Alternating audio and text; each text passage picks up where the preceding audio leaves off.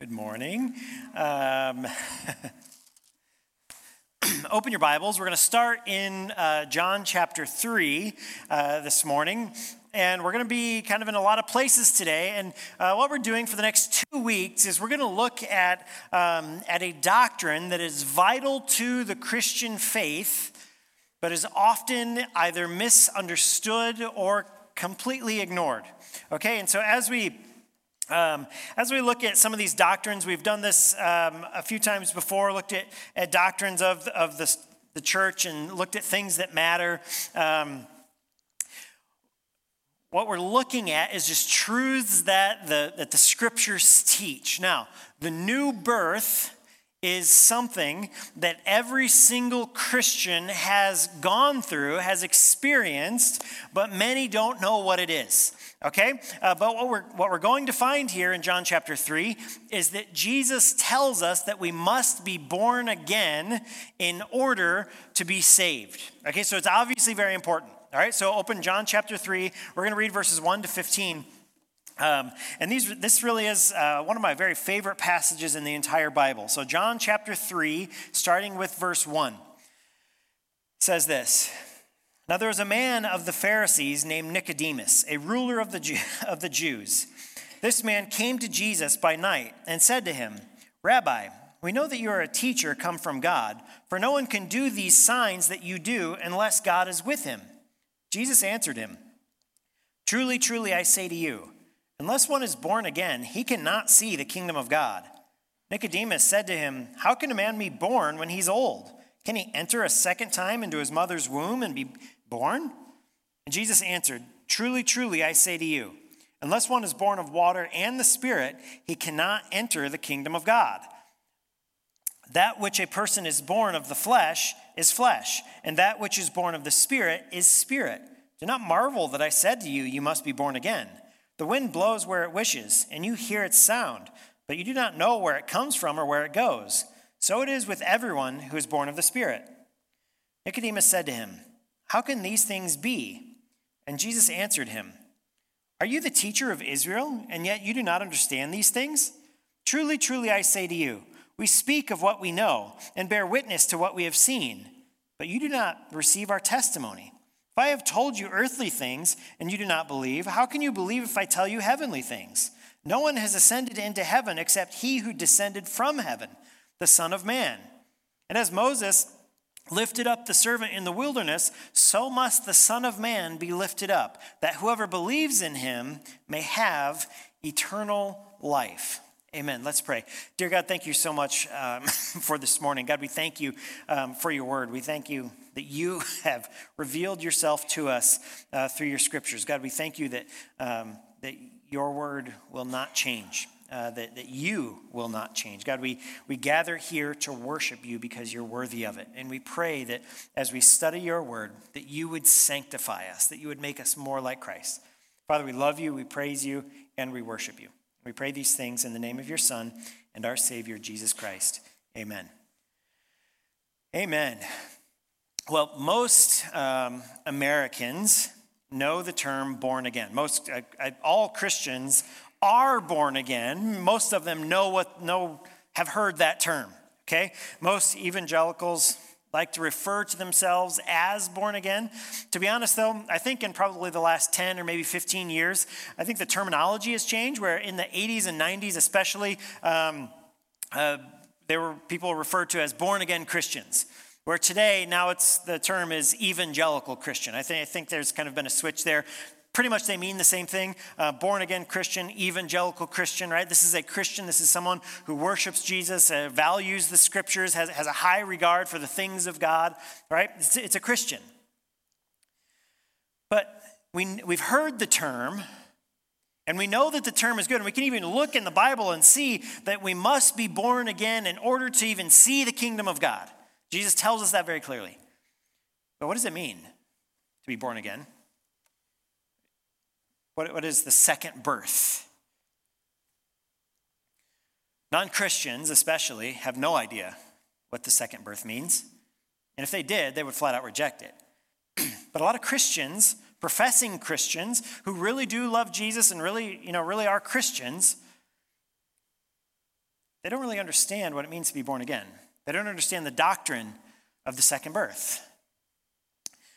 There is wide disagreement within Christianity of what the second birth is and what it means.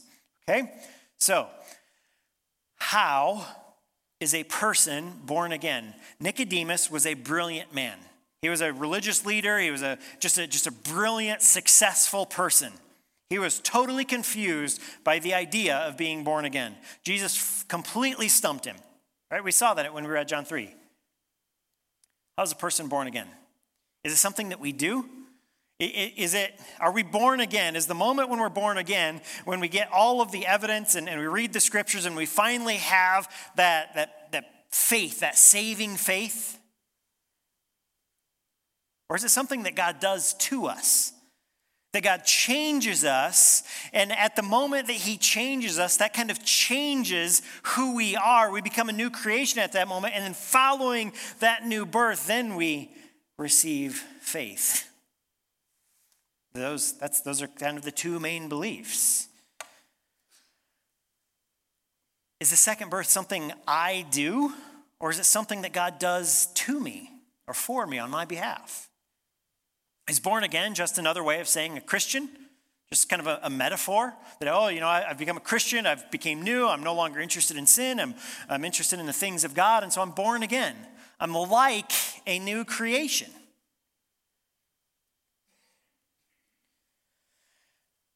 In order to understand, let me pause here for a moment. The new birth, another way to say the new birth, and I have a habit of using another word for it. I call it regeneration. They're the same thing, okay? So regeneration, the second birth, the new birth are the same thing. There's some other terms for it, but I always just use regeneration. So I'm going to try to say new birth, but you might hear me say regeneration. Know that they mean the same thing. Okay, we're going to look at the nature and the fruit of the new birth today, and next week we're going to look at the necessity of the new birth. Okay, that one's kind of tough because we look at who we are without Christ. So let me just define this.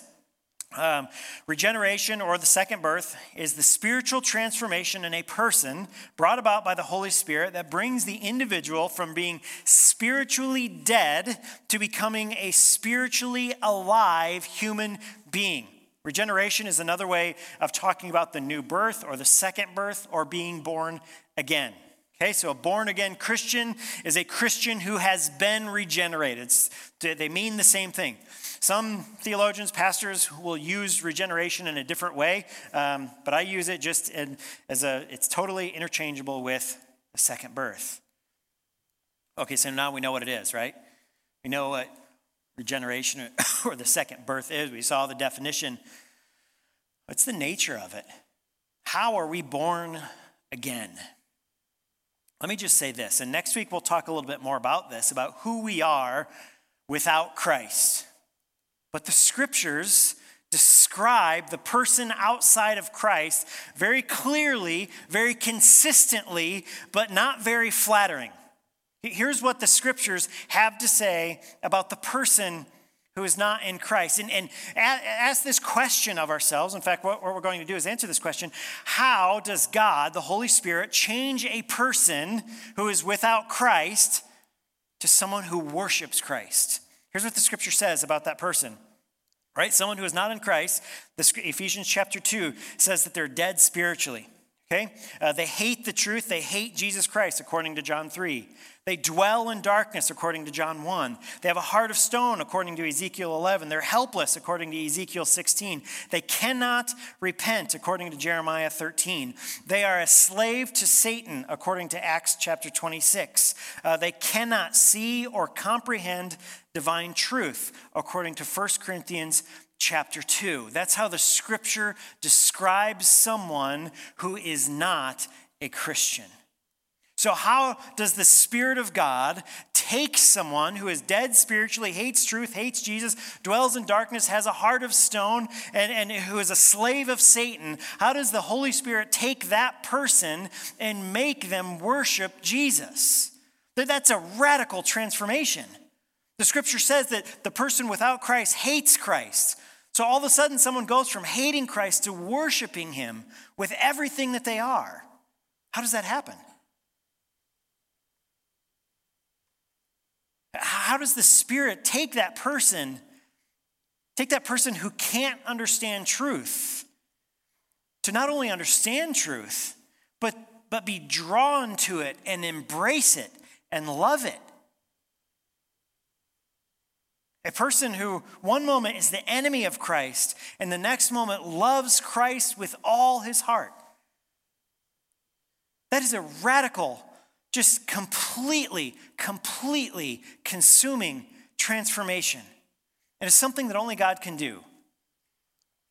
John chapter 6, starting with verse 44. No one can come to me unless the Father who sent me draws him, and I will raise him up on the last day. And it is, it is written in the prophets, and they will all be taught by God. Everyone who has heard and learned from the Father comes to me. John Murray, a famous theologian, said this. He said, "For unless God, by sovereign operative grace, had turned our enmity to love and our disbelief to faith, we would never yield the response of faith and love." Regeneration, the second birth, is completely and solely an act of God which man cannot cooperate. He can't. Because we saw who the man is. We saw the man before Christ. We saw who that is. He hates Christ. He lives in darkness. He's a slave to Satan. He can't understand truth. That person is not going to all of a sudden decide that Jesus is God and that Jesus could save them from their sins. Because this person is still over here refusing to acknowledge that they are a sinner. One of the ways that this is described is that people will teach that, sin impacts us and damages us, kind of wounds us, but that sin doesn't impact every aspect of us. And so there's this tiny island of righteousness within us, and as we hear preaching and as we do those things, that island of righteousness kind of responds to the gospel, and then that's how we're regenerated, right when we become a Christian. The problem is that sin impacts every part of our life. Every part. So there is no right. According to the Apostle Paul in Romans chapter 3, there is no righteousness in us. We must be saved. We must be rescued. Next week, this point will seem obvious after we examine the passages that teach the necessity of regeneration. But most professing Christians believe that man must do something before he can be regenerated. That man has to initiate it. He has to do something. Catholics, Episcopalians, and other high church denominations believe that we're regenerated through baptism. That's one of the reasons why they do infant baptism, right? Protestant liberalism, which is really a rejection of the scriptures in favor of more of kind of a humanism, a kind of a relativism. It often speaks of regeneration as kind of a self-reformation or renewal. Kind of the higher spiritual element of man overpowers the lower animal element that dwells within him. And so it's this kind of personal reformation, or this personal improvement. Evangelicals tend to fall into two categories. Some teach that regeneration is solely an act of human will, that a person decides and makes the decision to respond and to believe. Others teach that man cooperates with the influence of the Holy Spirit and the Bible and chooses Christ and is then regenerated. The problem is, both views make regeneration synonymous with conversion. Right? Regeneration is not the same thing as conversion, okay? Often we kind of, a lot of times, put it all under the same umbrella as salvation, but there are a lot of different elements within salvation. So regeneration is not the same as conversion, right? Both views that I just mentioned make man the ultimate decider of who is and who is not saved. Why do so many Christians who have such a high view of Scripture err so badly on an important doctrine? The doctrine of being born again, the second birth, regeneration, is vital. I really think that So many evangelicals get this wrong because there's a popular teaching, it's a defective view of original sin. They reject God's absolute sovereignty over man. If man is dead, helpless, a hater of God, who's blind and deaf to spiritual truth, as the scripture clearly teaches, that man cannot cooperate with God at all in regeneration. He's a sinner. He's depraved. An unregenerate man can no more choose Christ as Savior than a rotting corpse in a grave. Evangelicals are often, there are a lot of doctrines that we don't necessarily like or we don't appreciate, or sometimes doctrines can even be offensive. But if men are dead spiritually, which the scriptures tell us, if men are dead spiritually, only those whom God chooses to regenerate will repent and trust in Christ. The idea that men cooperate with God in regeneration, right? That's as absurd as saying that Lazarus cooperated with Jesus when he was resurrected. Right? Lazarus was just dead, laying in his tomb, and Jesus came in and resurrected him. Lazarus had nothing to do with it, other than he was the one that Jesus resurrected. Jesus said in John 3, which we already read, "The wind blows where it wishes, and you hear the sound of it, but cannot tell where it comes from and where it goes. So is everyone who is born of the Spirit." God, the Holy Spirit, regenerates those who God has given to the Son. In the high priestly prayer of John chapter 17, Jesus says this.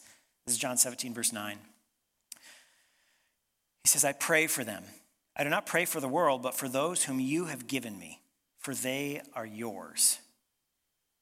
Those who believe in Christ were born not of blood, nor of the will of the flesh, nor of the will of man, but of God. That's John 1:13. If you believe in Christ, if you trust in Christ, if you love Jesus, if you worship Jesus, if you are a Christian, it is not because of your lineage. It is not because you had great parents, although I hope you did. And it's not even because you made a choice or executed your own will. It's because God did something to you. God changed you. God regenerated you. God made you better. He made you able to see. He removed the blinders from your eyes. God did something to you. The Holy Spirit regenerated you, gave you a second birth, removed your heart of stone, and replaced it with a heart of flesh. The Bible teaches that in regeneration, the person does absolutely nothing. The person is absolutely, completely passive.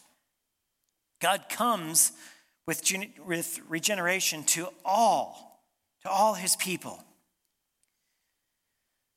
This act of God is irresistible. No man has the power to say, "I will not be born again," or to prevent God's work, or to put obstacles in his way, or to make it so difficult that it can't occur. The doctrine of regeneration exalts God. God receives all the glory because he does all the work. He's the one that does it. I didn't save myself. I didn't help God to save me. I didn't meet God halfway. I was dead.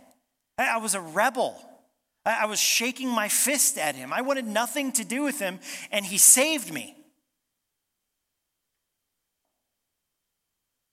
This doesn't mean that man does not cooperate in later stages of the work of redemption. He does. Of course we cooperate. Of course we spend time in scriptures. Of course we can install disciplines in our lives, make good choices instead of bad, pursue holiness and righteousness instead of sinfulness. Of course we participate that way. But regeneration is an act of God on a man's heart or woman's heart. The biblical use of the word heart is different than today's English word. In the Bible, heart represents every aspect of a man's nature, okay, including intellect, will, emotions, every part of who he is.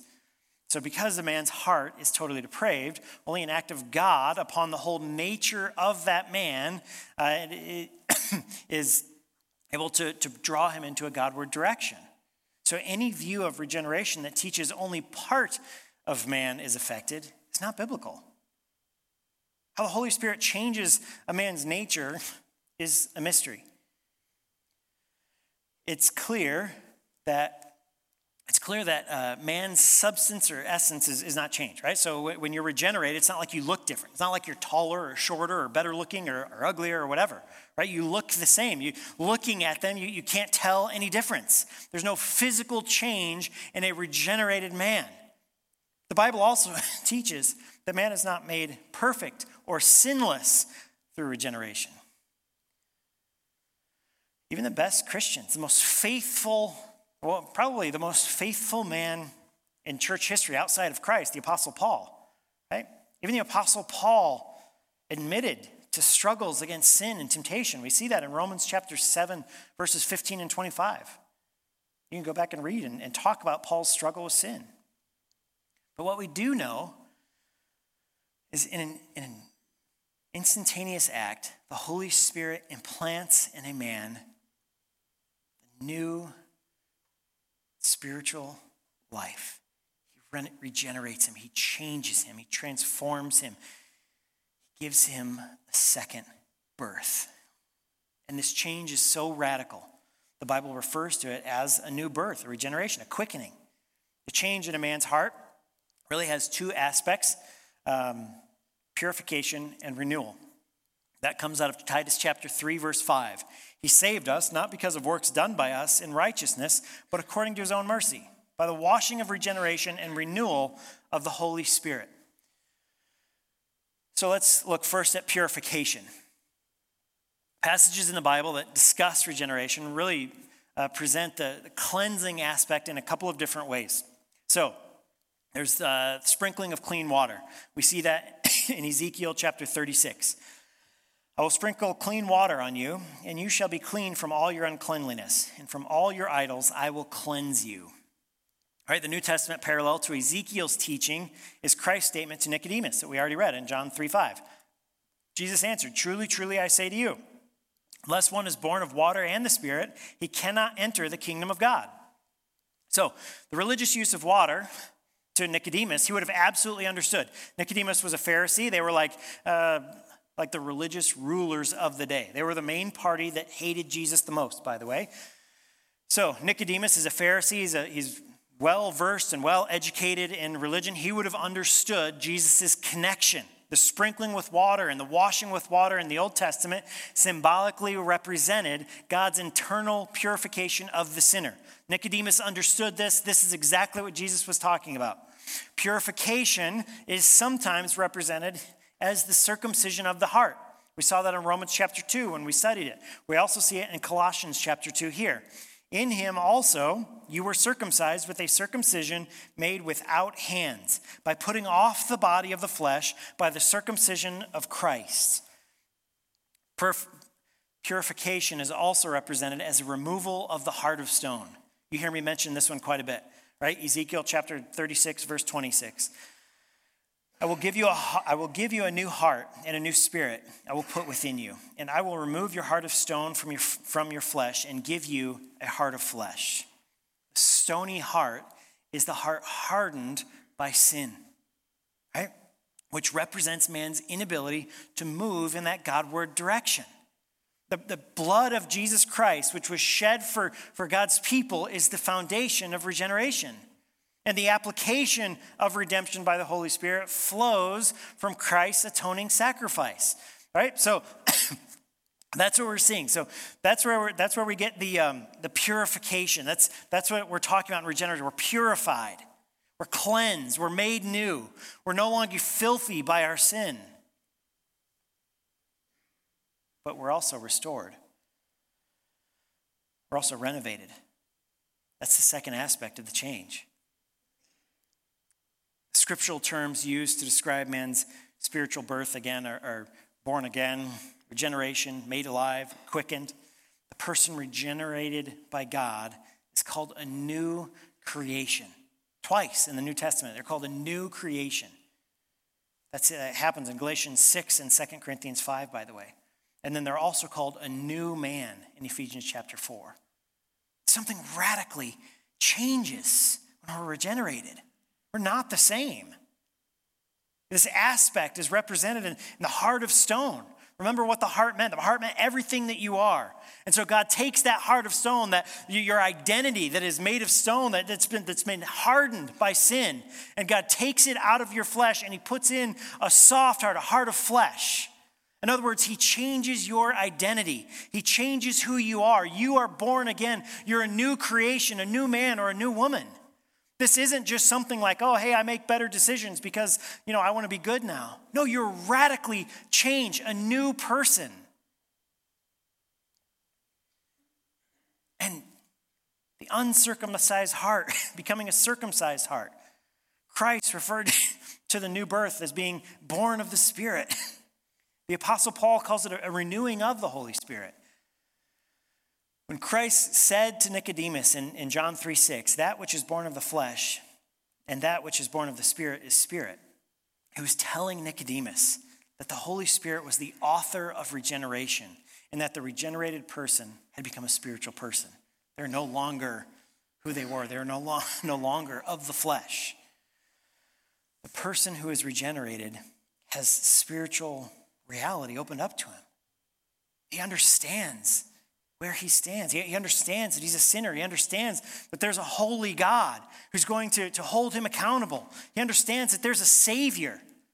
And he understands that he needs a Savior because he's a sinner. When he reads or hears biblical truth, he knows that it's true and he believes it. The regenerating power of the Holy Spirit enables the sinner to see, to hear, to live. And therefore, the regenerated sinner can repent. He can repent. He's able, once he's regenerated, to repent, which is a key for genuine faith. Conversion and saving faith is the fruit, not the cause of regeneration. A lot of Christians get that mixed up. It's very common to think that conversion is the cause of regeneration, when in actuality, regeneration happens before conversion. 1 Corinthians chapter 2, now we have received not the spirit of the world, but the Spirit who is from God, that we might understand the things freely given us by God. Without this renewal, this spiritual renewal, which is purely a gift of God, and it depends on nothing that we do, no one would turn to Christ. 2 Corinthians chapter 4, for God who said, let light shine out of darkness, has shone in our hearts to give the light of the knowledge of the glory of God in the face of Jesus Christ. If you're a Christian, you've put your faith in Christ, you trust Jesus, you acknowledge that you're a sinner, it's because God has renewed your heart. God regenerated you. He gave you a new heart, enabling you to believe, to trust, to have a faith in Jesus Christ. You guys know the story in Acts chapter 16 of the Apostle Paul when he's ministering to someone named Lydia, right? Why did Lydia believe the gospel? Why did Lydia believe Paul, respond to the gospel?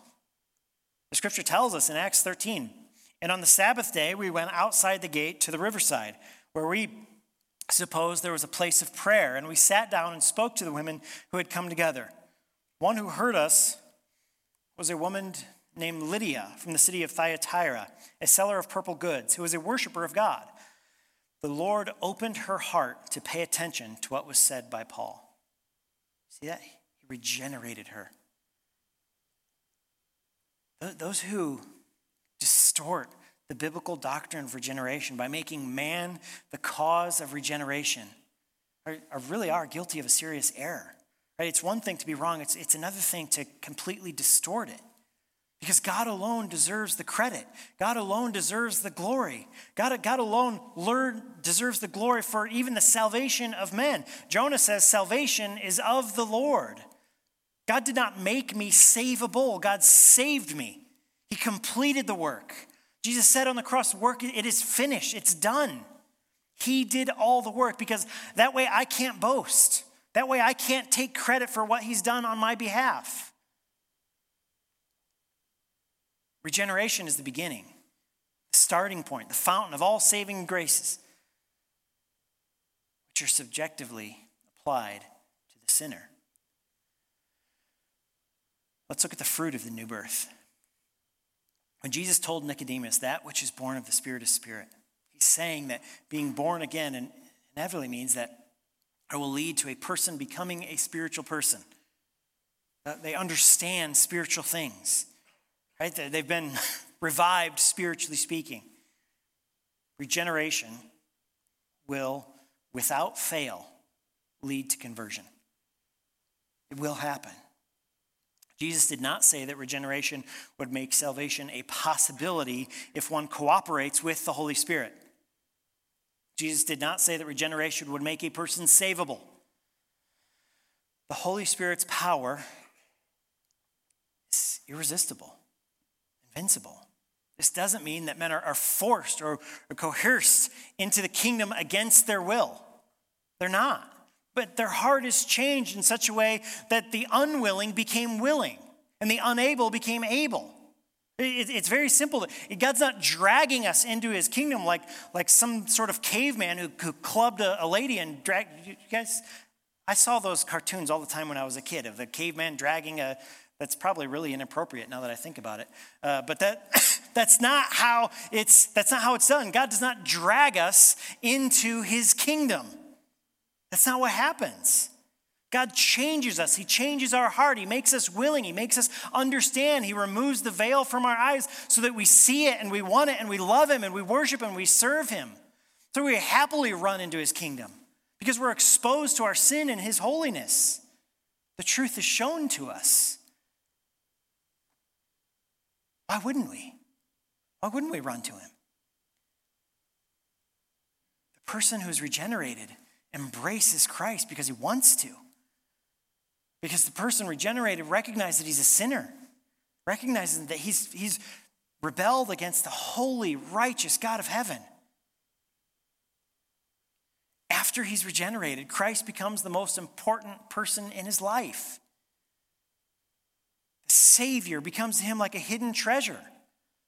Matthew chapter 13, the kingdom of heaven is like a treasure hidden in a field, which a man found and covered up. Then in his joy, he goes and sells all that he has and buys that field. After the Holy Spirit regenerates a person's heart, it's impossible for that person not to respond to the preaching of God's word, not to respond to the reading of God's word. Regeneration always leads to conversion. Faith is the instrument where the sinner lays hold of the person and the work of Jesus Christ. That's why I understand why, because regeneration always leads to conversion, I understand why a lot of people mix that up, that regeneration is conversion, but they're two different things. True faith is always accomplished by genuine repentance.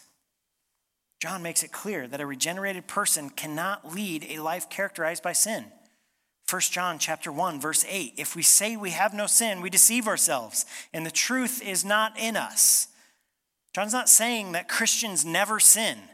He's saying that if you are born again, your life is not characterized by sin. As Jesus said, a good tree cannot produce bad fruit.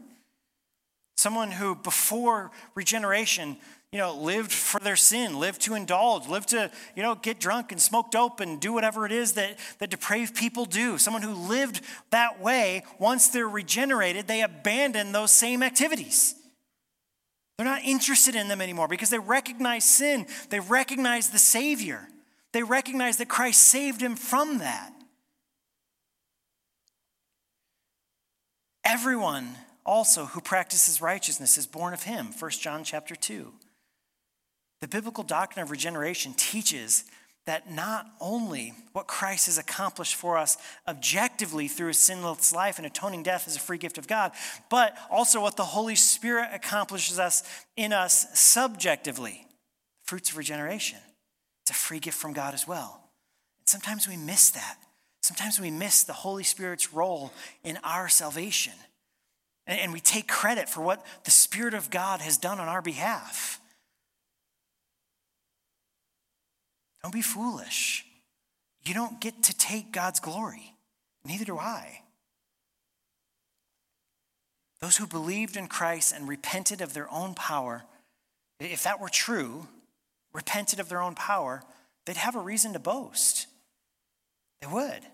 Salvation from start to finish is a work of God. If faith in Christ and repentance are something that a man can do apart from God's grace, apart from being regenerated by God, then salvation is not wholly a work of God, and man would have a reason to boast. If God did part of the work and I did part of the work, then I get to stand up and say, look at what I did.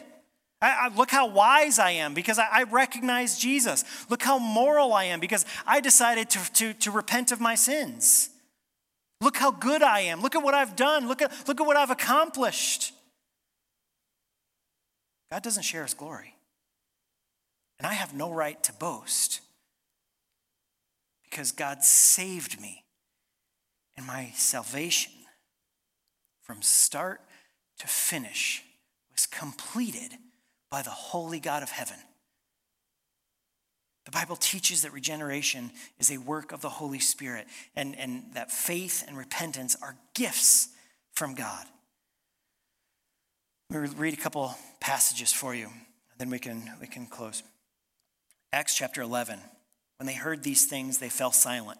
They glorified God, saying, "Then to the Gentiles also God has granted repentance that leads to life." Acts chapter 5, verse 31. God exalted him at his right hand as leader and savior to give repentance to Israel and forgiveness of sins. God has granted repentance that leads to life. Those who believe in Jesus Christ do so because they were first radically changed by the Holy Spirit. They were made new, regenerated. They were born again, made a new creation. Acts chapter 13, verse 48. And when the Gentiles heard this, they began rejoicing and glorifying the word of the Lord. And as many as were appointed to eternal life believed. A proper understanding of the new birth is crucial for the Christian faith. This doesn't mean that if you misunderstand it that you're, not a Christian, right? But an understanding is crucial. An unbiblical view of the new birth will compromise a lot of other doctrines that are biblical, right? It is remarkable that most evangelicals who champion the new birth have a misunderstanding of what it means. They've made it dependent on man's choice rather than God's choice. There's no excuse for anyone to misunderstand this doctrine. The Bible is very clear in this area.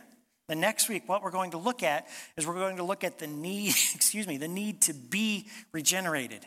And there is a lot to look at there. If you do not believe what the Bible teaches regarding the new birth, then you must repent.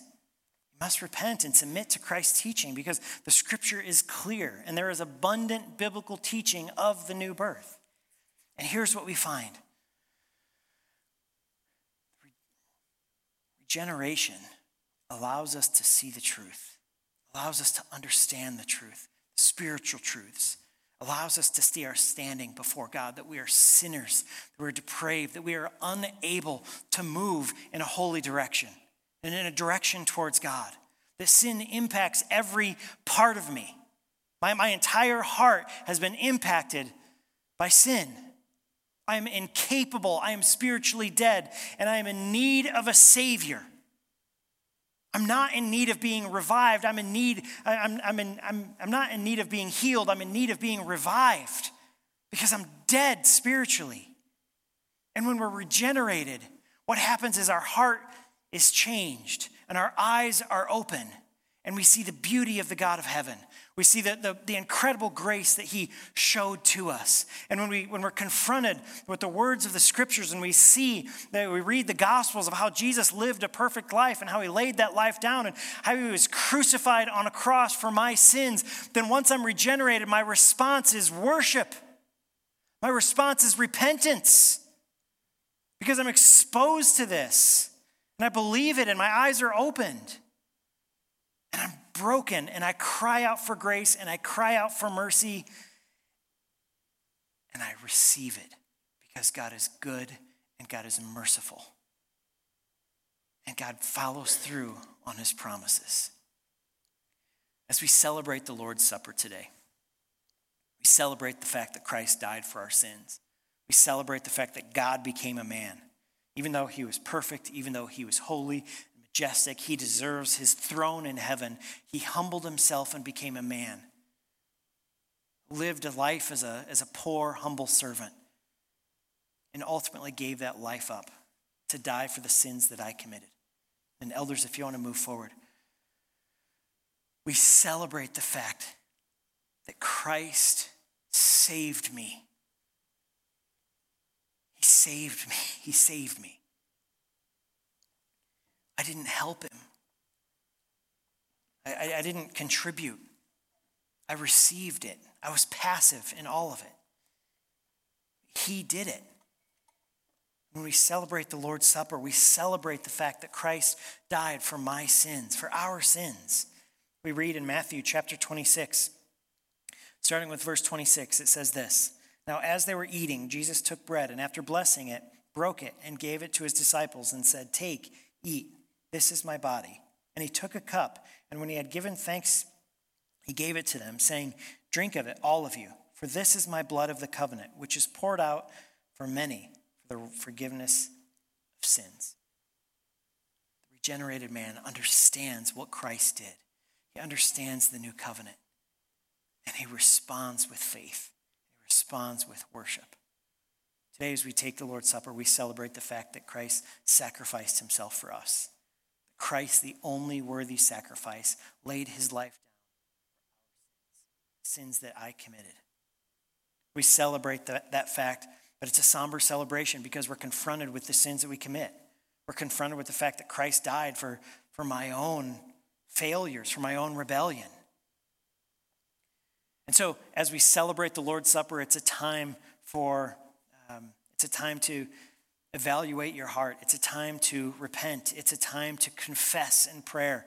It's a time to ask God for forgiveness. It's a time to confess or seek forgiveness or offer forgiveness from someone else in this room if need be. And while we certainly celebrate the Lord's Supper, if you've not put your faith in Christ, we ask that you don't participate. And if that's you, if that's who you are, we're glad that you're here. We hope you feel welcome.